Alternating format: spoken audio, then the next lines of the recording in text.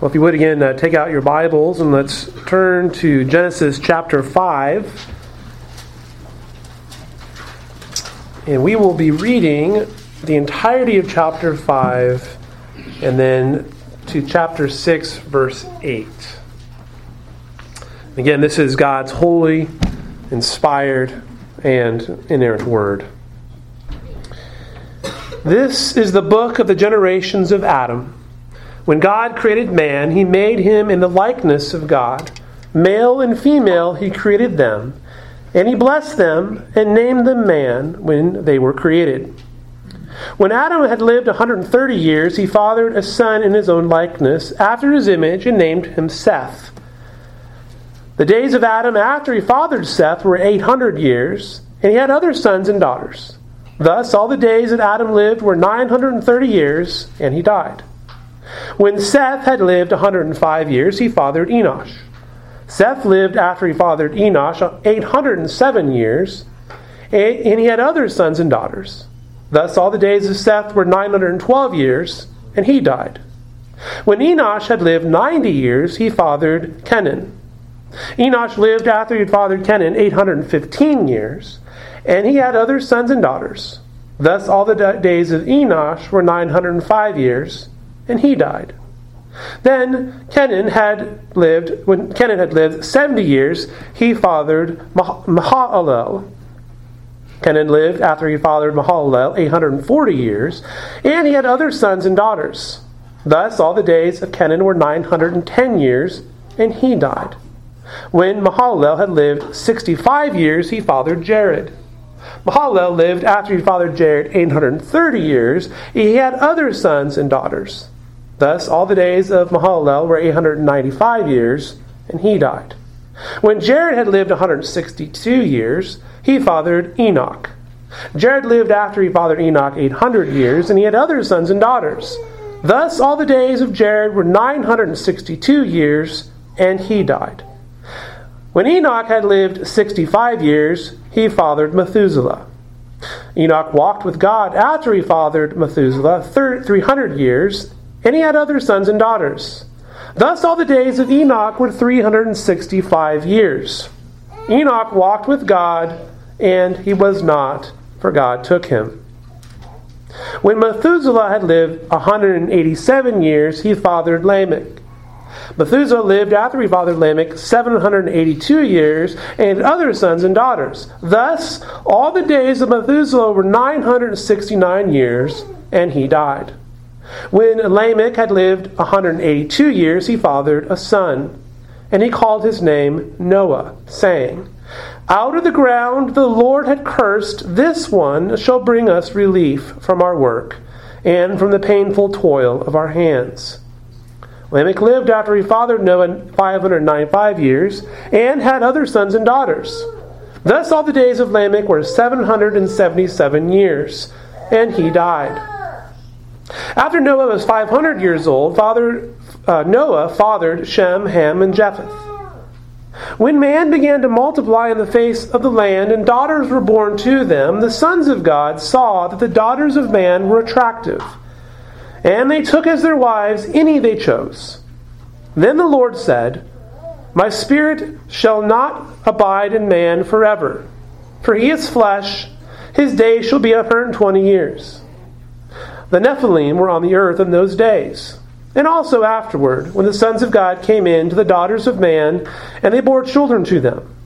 These were the mighty men who were from of old, the men of renown. The Lord saw the wickedness of man was great in the earth, and that every intention of the thoughts of his heart was only wicked continually. And the Lord regretted that he had made man on the earth, and it grieved him to his heart. So the Lord said, I will blot out man, whom I have created from the face of the land, man and animals and creeping things, and birds of the heavens, for I am sorry that I have made them. But Noah found favor in the eyes of the Lord. The grass withers, the flower falls, but the word of our God abides forever. You may be seated. Let's pray together. Gracious God and Heavenly Father, we thank you for this reading of your word. We pray, Father, now for the preaching of your word. We pray that as we study this genealogy and as we consider all that led up to the flood of Noah, that we may learn and understand what is happening here, but also that we may see Jesus, that we may be encouraged by your gospel and the hope that you bring even in judgment. Bless our time in the word, we pray, in Jesus' name. Amen. All right, so the narrative of Genesis has brought us now to a new section in chapter 5, a new Toldoth. You might recall that there are 10 Toldoths in Genesis. These are the book markers, if you will. They begin with the familiar, these are the generations of. But in this case, you'll note there's a descriptor added, that is the word account or book, or perhaps record, depending on your translation of preference. Now, this is the only place where this is included. And so what we have here is a record of the generations of Adam, the second Toldoth, or book of Genesis. Now, the first book began back in chapter 2, the generations of the heavens and the earth. And that was concluded with the generations of the wicked line of Cain, the line which is in alliance with Satan. Here, the section returns again to Adam to record the righteous line, which comes through Seth and then concludes, at least in what we've read, with Noah.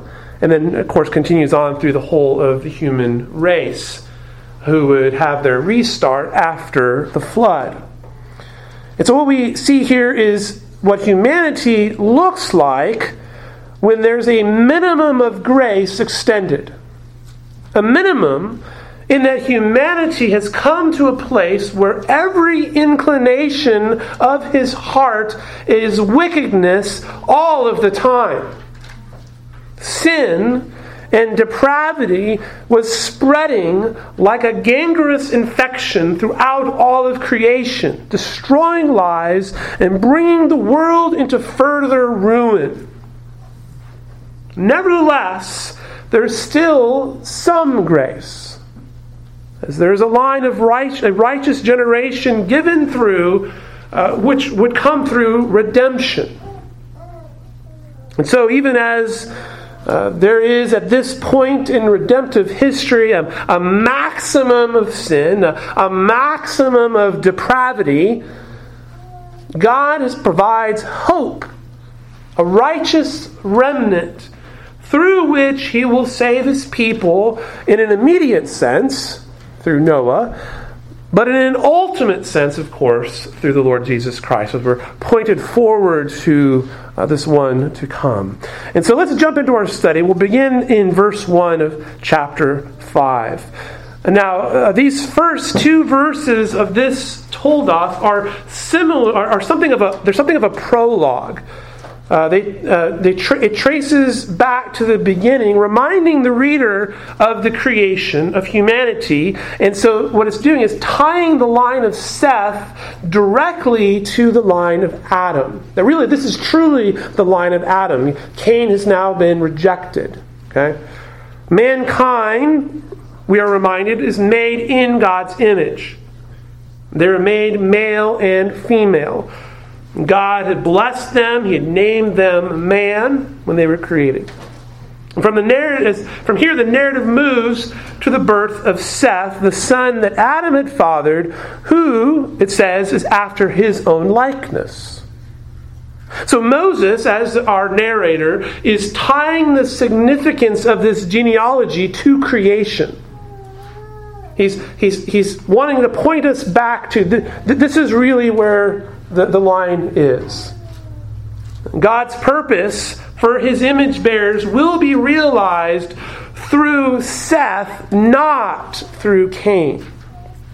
Seth's line is included with Adam's, Cain's is not. Cain and his line have been cast out. They are not part of the covenant community. Human life stands in the descent of God through Adam, through Seth, and the sons which come through Seth. And so they're the ones who are going to receive blessing.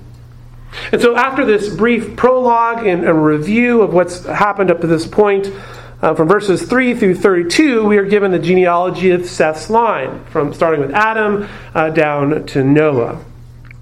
Now this chapter contains 10 paragraphs which are structured identically with pattern, and this is the structure. There's a pattern of name, age, additional years after the birth of the son, acknowledgement of the birth of other children, so sons and daughters, the totality of the lifespan, and then finally it ends with the refrain, and he died.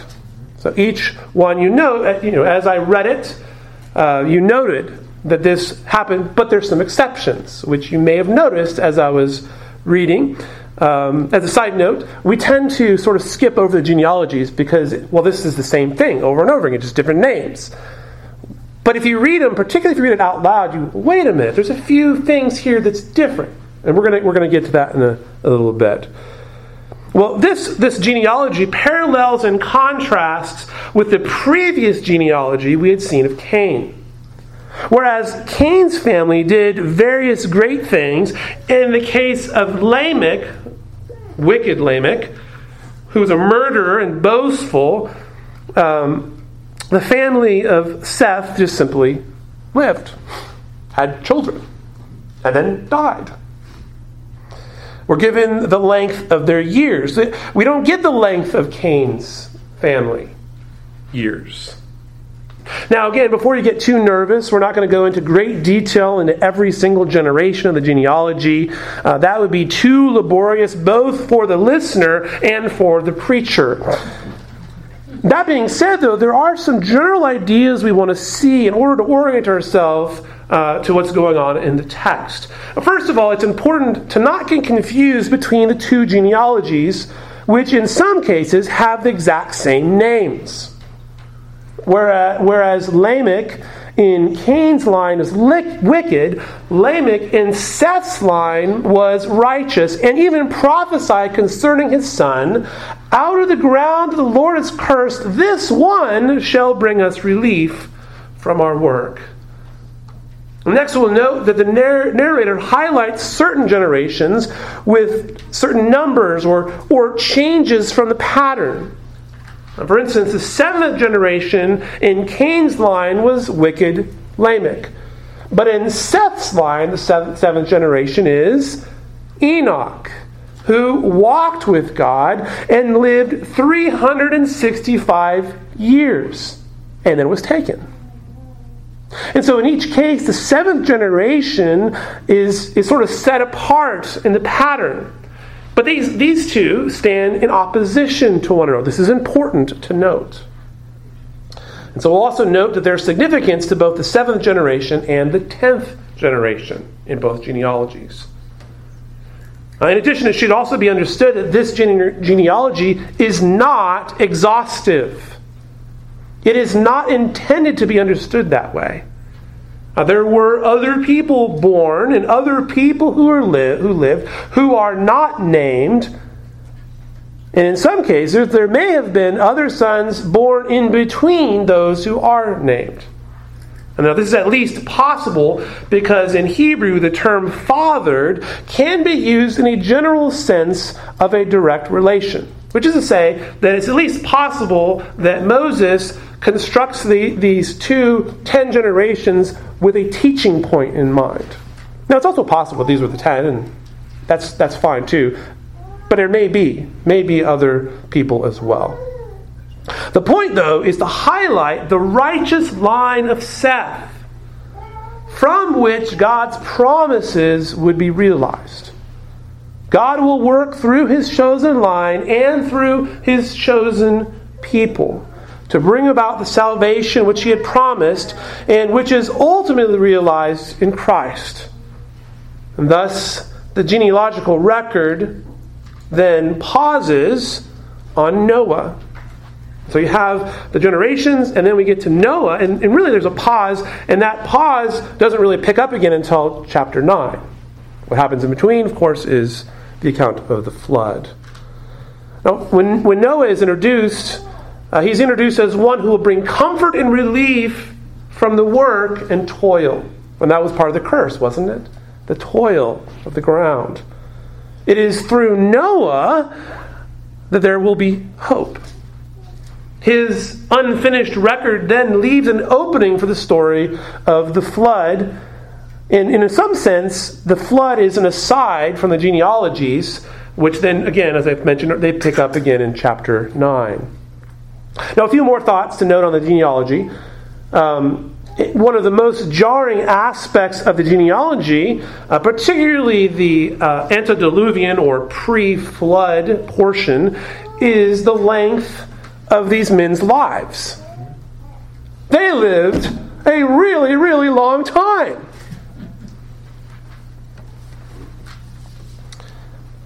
In light of the systematic use of 10 and 7, though some have come to the unnecessary conclusion that perhaps the ages are simply a poetic device. Now, I don't think that it's just simply a poetic device, but that is what some people tend to think. Now, there have been a number of theories proposed as to the significance of the various ages. Enoch, for instance, lived 365 years, which is actually equal to the days in a solar year. 365 days in a year, he lived 365 years. Now, some have suggested that because he lived righteously with the Lord, he was given the perfect amount of days and then was taken up. It's at least possible. Also, Lamech's age of 777 years. Well, that may be significant for obvious reasons, right? Could be. Number 7 is significant. 3 sevens. If nothing else, a 777 ought to get the reader's attention. And it would have for the Hebrew reader as it would for the Christian as well. In all these cases, though, in this regard, really one can only speculate. So we want to be careful. It can be interesting, but we want to be careful because really the best we could do on some of this is speculate. Although there may be some reason on some of these to think more about it than others. It is possible, certainly, that these men simply lived a very long time, and this happens to be what they lived. It's also possible that these men both lived these ages historically and that their ages hold significance. God is not beyond doing that. God certainly could have had them live these particular lengths of days as a teaching point for us. We do not have to pit the historic against the symbolic in Scripture. These two things don't have to be in opposition to one another, contrary to all of the theological experts and commentators out there. As one other commentator put it, we have no reason to think that his artistic use of number is not restrained by real history. And so it's very possible that they lived these ages and that they lived these ages, God had them live these ages for a particular purpose. Finally, we'll note that prior to the flood, people lived longer, an average of 800, almost 900 years, without much decline in their age. With the noted exception, of course, of Enoch, but he was taken into heaven. Now, after the flood, things change. After the flood, there's a steady decline in the ages of men all the way down into the patriarchs. Now, within the genealogy itself, there's some other important things that are worth noting. First of all, we read of Adam's death 800 years after Seth was born. Although Adam did not die on the day he ate of the tree of the knowledge of good and evil, he did eventually die. It's worth noting Adam did eventually die. But not before he saw generations and generations of his people come. Another significant character, of course, is Enoch. As mentioned already, he lived 365 years. And with him, we see that the narrator breaks from the given pattern. Up to this point, the pattern had continued. But then with Enoch, we see a break in the pattern. He gives an explanation. Enoch walked with God, and he was not, for God took him. Again, this deviation from the pattern highlights his righteousness. This is another place where the reader would need to pay close attention. And again, he's listed in the seventh spot in the genealogy. This is often the favored position in Scripture. The covenant promises of God were strong as Enoch walked with God. Walking with God pictures a supernatural and intimate fellowship with the Lord. In other words, it's not simply the case that Enoch was a good and righteous man. Rather, he was in covenant relationship with God. And that's what's being highlighted here. The covenant relationship of God. Enoch is holding that position in showing God's covenant promises being realized. And so it says that he walked with God, but then again, instead of saying that he died like all the others in the line, it says, and he was not, for God took him.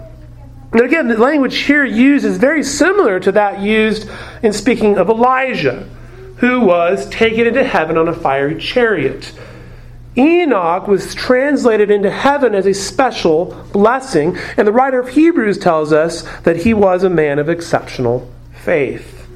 And so Enoch, of course, is an important part of this genealogy. It's one where we should sit up and take notice. Now, Enoch's son was Methuselah, and he's significant mainly because he lived 969 years and is the oldest person recorded in the Scripture. That's really why he's significant. In fact, I think sometimes we put a little bit too much significance on Methuselah. He's not actually as important as we tend to make him, but those before and after him actually are people we should be paying closer attention to. And of course, his son, Methuselah's son, is Lamech. And this is the next one that Moses highlights. Lamech's total years was 777, and he was the father of the one who would preserve the human race, Noah. And so while the Canaanite Lamech sought revenge for murder for wrongs committed against him, the Sethite Lamech looked to God for deliverance. Noah fulfills this prophecy, at least in part, after the flood, when he becomes a man of the soil and plants a vineyard. Now, righteous Lamech was looking for rest. Through Noah, the human race is rescued, and thus the seed of the woman is spared once again. Jesus, of course, brings ultimate rest. And so in this way, Noah is a type, and Lamech is a type of those who were looking forward, just as the patriarchs of the Old Testament and all the Old Testament saints did as well. They were looking forward to this rest which was yet to come.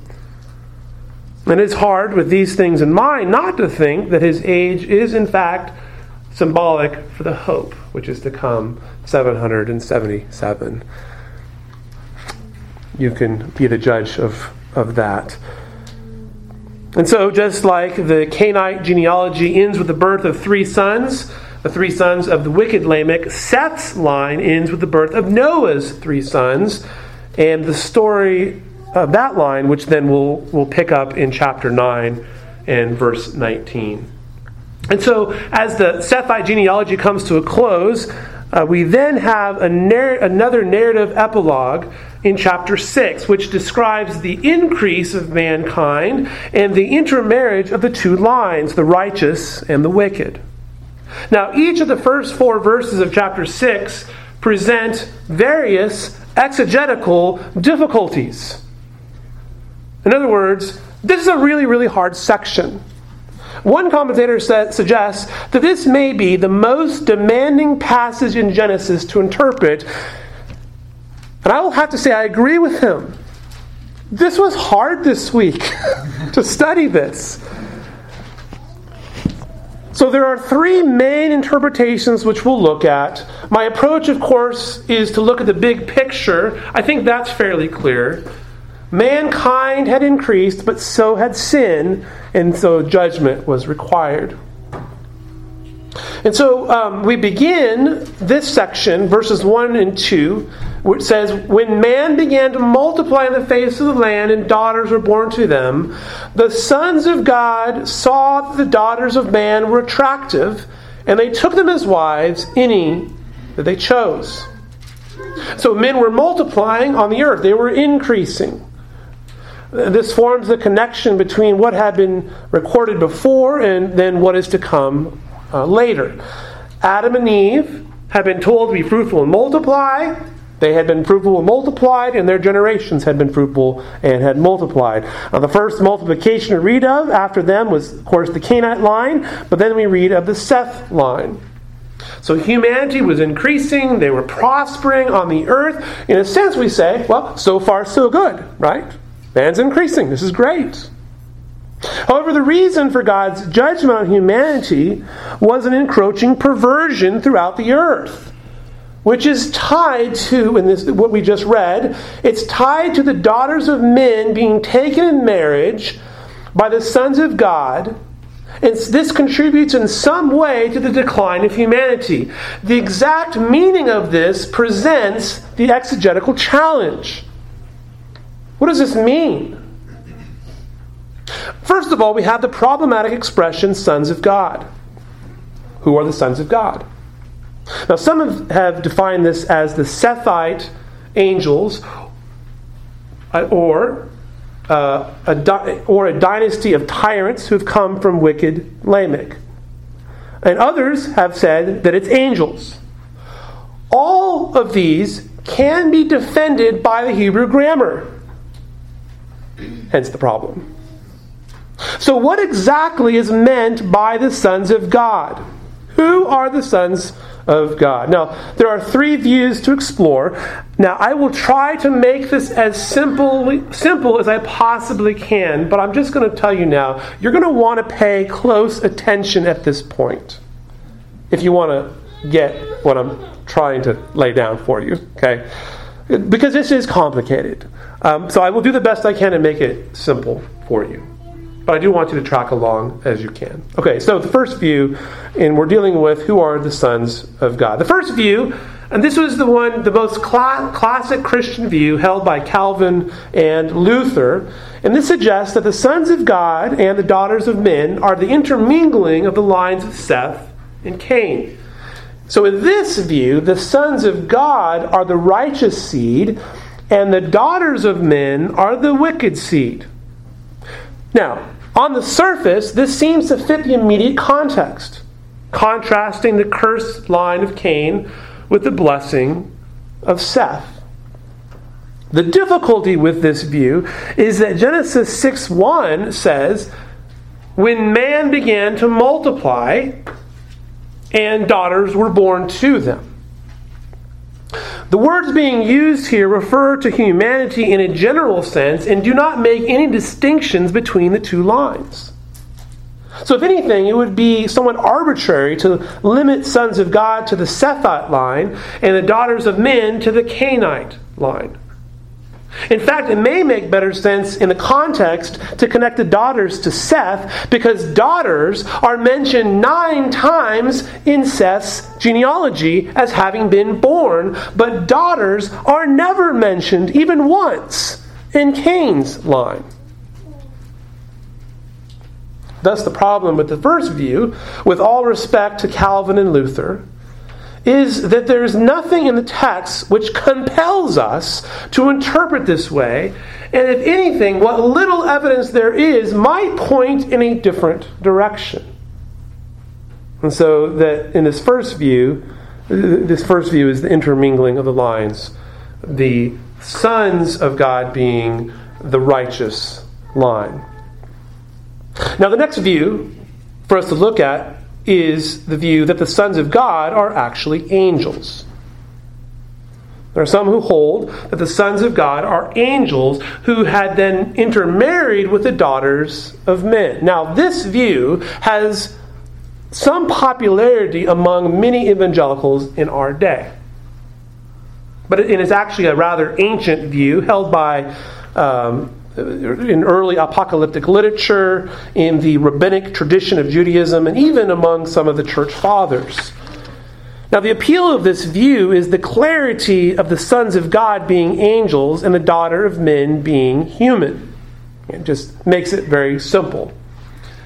This interpretation may inform the understanding of 1 Peter 3, 19 and 20, and also Jude 6 and 7 among some. They may interpret it in light of that understanding.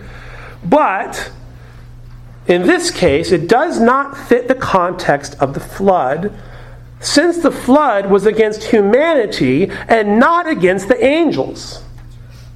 Not even among, and some have suggested that the problem was, this is some sort of a human-angel hybrid, which resulted from the union. But that's not what the flood was about.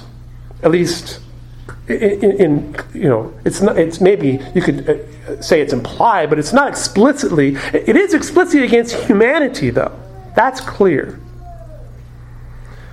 In addition, this interpretation contradicts the teaching of Jesus, who said that angels neither marry nor are given in marriage. In fact, we just read that in Sunday school today.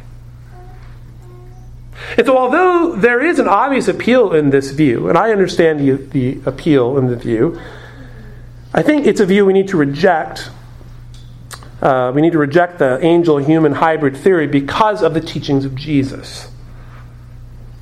Now, the final view for us to explore sees the sons of God designation as referring to the tyrannical successors of wicked Lamech. Now, this view sees historic support in ancient Jewish interpretation of the sons of God as referring to nobles, aristocrats, and princes. Sometimes princes and kings, important people, were called the sons of God. Now, in this interpretation, these powerful tyrants married the daughters of men, perhaps, in this case, the daughters of the Sethite line. Now, the problem with this view is that it's not immediately clear what the violation is. It's like, okay, I can understand the designations, but now what's the problem? So that's the problem with the view. Like, well, why is this a violation of something that God had said? Now, in support of this idea is that it says that these were the mighty men who were of old, the men of renown. So it could be that these were powerful men, the Nephilim, these giants of men, powerful men, who perhaps were demonically possessed or influenced in some way, and were evidently characterized by physical might and military dominance. So these men violated the divine order by forming harems from among the daughters of men. Now, a clue that may point us in this direction is found in the language of saw, attractive, and took. This is similar to Genesis 3:6. Remember? Where it says, "So the woman saw that the tree was good for food, and that it was a delight to the eyes, and the tree was desired to make one wise, and she took, and she ate of the fruit." The same language is being used of these men. They saw the daughters of men were attractive and took them. Okay? So there's a parallel in the language there.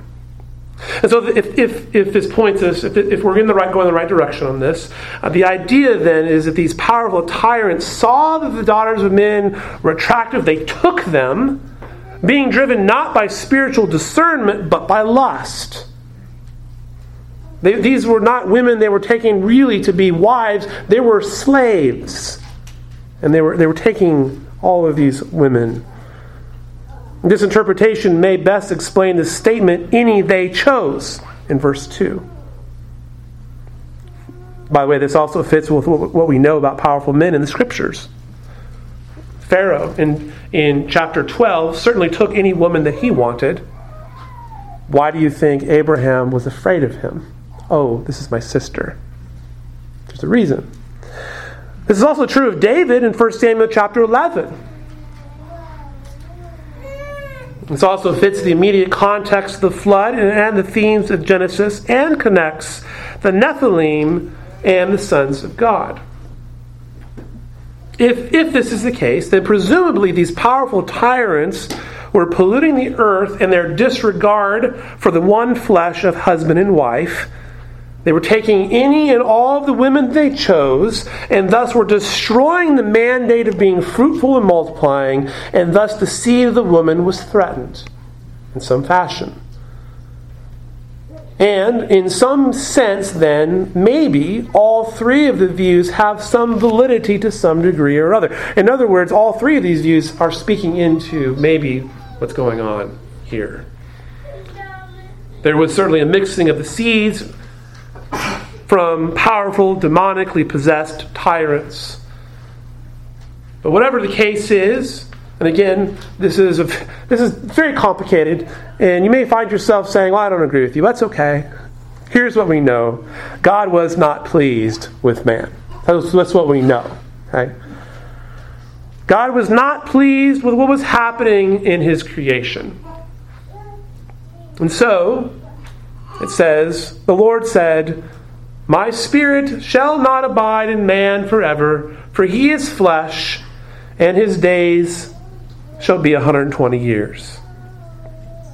Now, it may mean, this 120 years, may mean that man will only, from now on, will only live up to 120 years. And that's a very common interpretation, by the way. But that would contradict the post-flood generation up to the patriarchs who lived well beyond that. What this probably refers to, although I wouldn't be dogmatic on this, but what this probably refers to is the span of time up to the flood. Up to the time that God had said this, to the time He brought the flood, was now 120 years. And so here is the problem. In verse 5, the Lord saw that the wickedness of man was great in the earth, and that every intention of thoughts of his heart was only evil continually. Previously, God had said of His creation that it was very good. Now, the wickedness of man was great throughout the earth. Man was corrupting the creation. So corrupt was man, in fact, that every inclination of the thoughts of his heart was only evil, all of the time, continually evil. What an indictment on man! This description shows the depth and the comprehensiveness of human depravity. The term heart encompasses all thought, feeling, volition, everything that's a center of what it means to be a human being. In other words, man was wicked to the absolute core. And so what was to be done? Verse 6 says that the Lord regretted having made man, and that He was grieved to His heart. Man's sin had grieved God, it pained Him. Regretted in Hebrew is that God, in Hebrew actually literally, He changed His mind. Now, this would seem troubling on the surface. Whoa, wait, God doesn't change His mind? Because God is unchangeable. But because God is unchangeable, it is not that it's not the same as Him changing His mind in a human sense. God is not fickle. God's change of mind about the human race at the time of the flood is consistent with God's unchangeable character. God will not continue to bring blessing if mankind will persist in sin. And there's plenty of biblical examples of this. God always acts consistent with His nature. And so God was grieved in His heart, which is to say that God burned with rage against sinful man. What is an interesting study is to compare the reasons for the flood in Scripture and the reasons for the flood given in other cultures. For nearly every ancient civilization has a flood account of some sort or another. In the flood stories of Israel's neighbors, the Sumerian and the Babylonian myth show the gods debating the justification of a universal flood to destroy mankind. In these accounts, mankind had not done anything worthy of being destroyed, One Mesopotamian myth has the god Enlil bring about the destruction against humanity by a flood because human beings had become too noisy. Oh, they're just so loud. I gotta wipe them out. I can't sleep because of all their noise. The biblical account sets to rest any question as to why the flood came to pass. It came because of the absolute degeneracy of the human heart. Every inclination of his heart was wickedness. Man had become corrupt to the core, and so there was a need for divine judgment. And so verse 7, the Lord said, I will blot out man whom I have created from the face of the land, man and animal and creeping things and birds of the heavens, for I am sorry that I have made them. Now God's second speech makes explicit that which was implied before. He will radically undo that which he had created in Genesis 1. And there's an allusion in the language to chapter 1, verses 26 through 28, where mankind had been created and given dominion. And here God declares his absolute his resolution to blot it all out. He will remove mankind from the face of the earth, along with every animal and creeping thing and bird. What had been very good was now distorted by wickedness and violence and must be undone, for the creation was in moral ruin and worthy only of destruction. And the closing words of the divine judgment repeat what had been said in verse 6, I am sorry that I have made them, which underscores again God's sorrow over what had come about to his perfect creation. God is not capricious like the other gods, like the other so-called gods. His actions are those of justice and righteousness and goodness. The creation must be judged. It needed to be judged. And in some sense, it could have been left there. God said, I'm going to blot the whole thing out. And been done. God could have wiped everything out, been done with the whole mess. But the one other aspect of God's character, and again, God is consistent in his character. One of his character traits, his attributes, if you will, is his grace. And we see it here in verse 8. But Noah found favor in the eyes of the Lord. There's hope.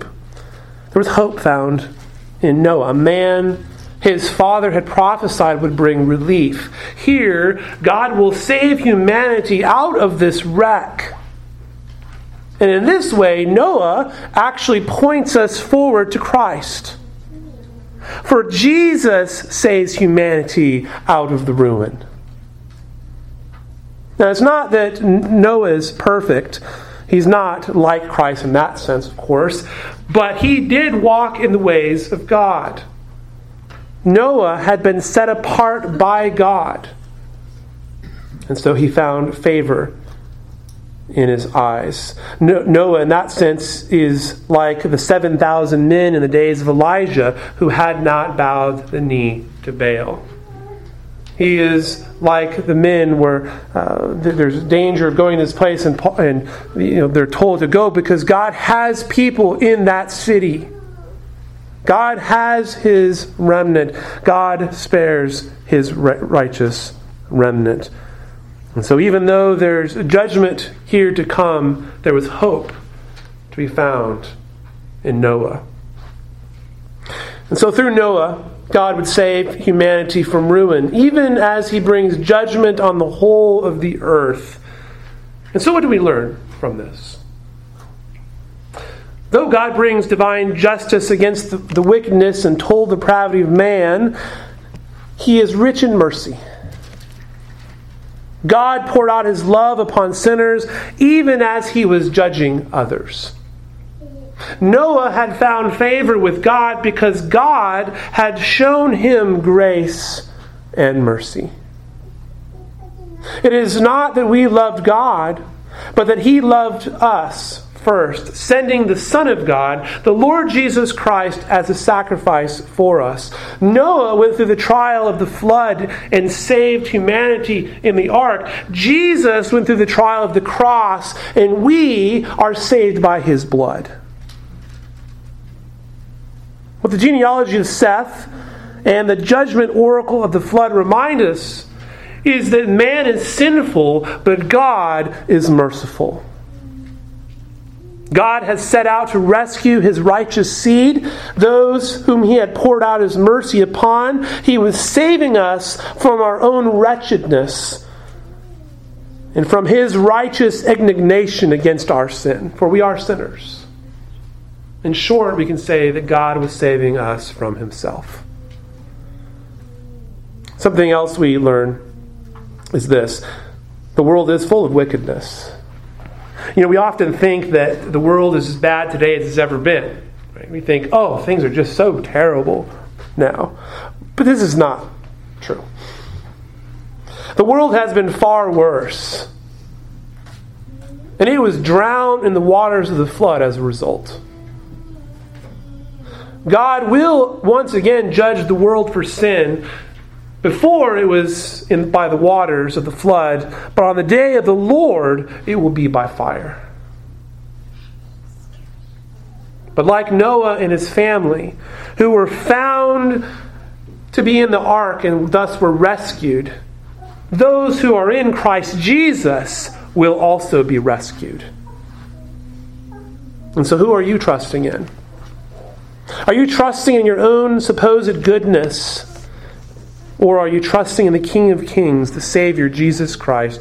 Will you be found in him?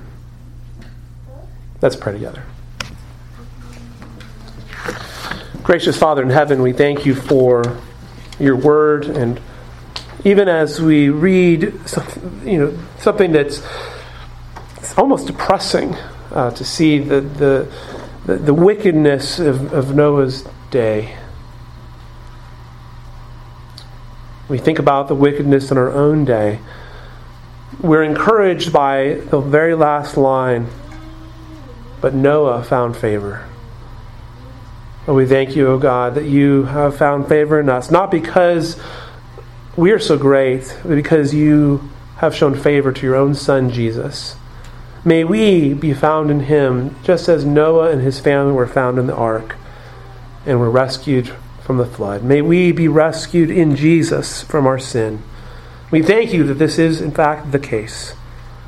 That your promises are true, that even as we have read this account of the genealogy, we see your preserving of your people. And that your promise of the seed of the woman that would crush the head of the serpent will come to pass. And in fact has, through our Savior Jesus Christ, who has crushed sin and death, that we may have life. We thank you. We give you all praise and glory in Jesus' name. Amen.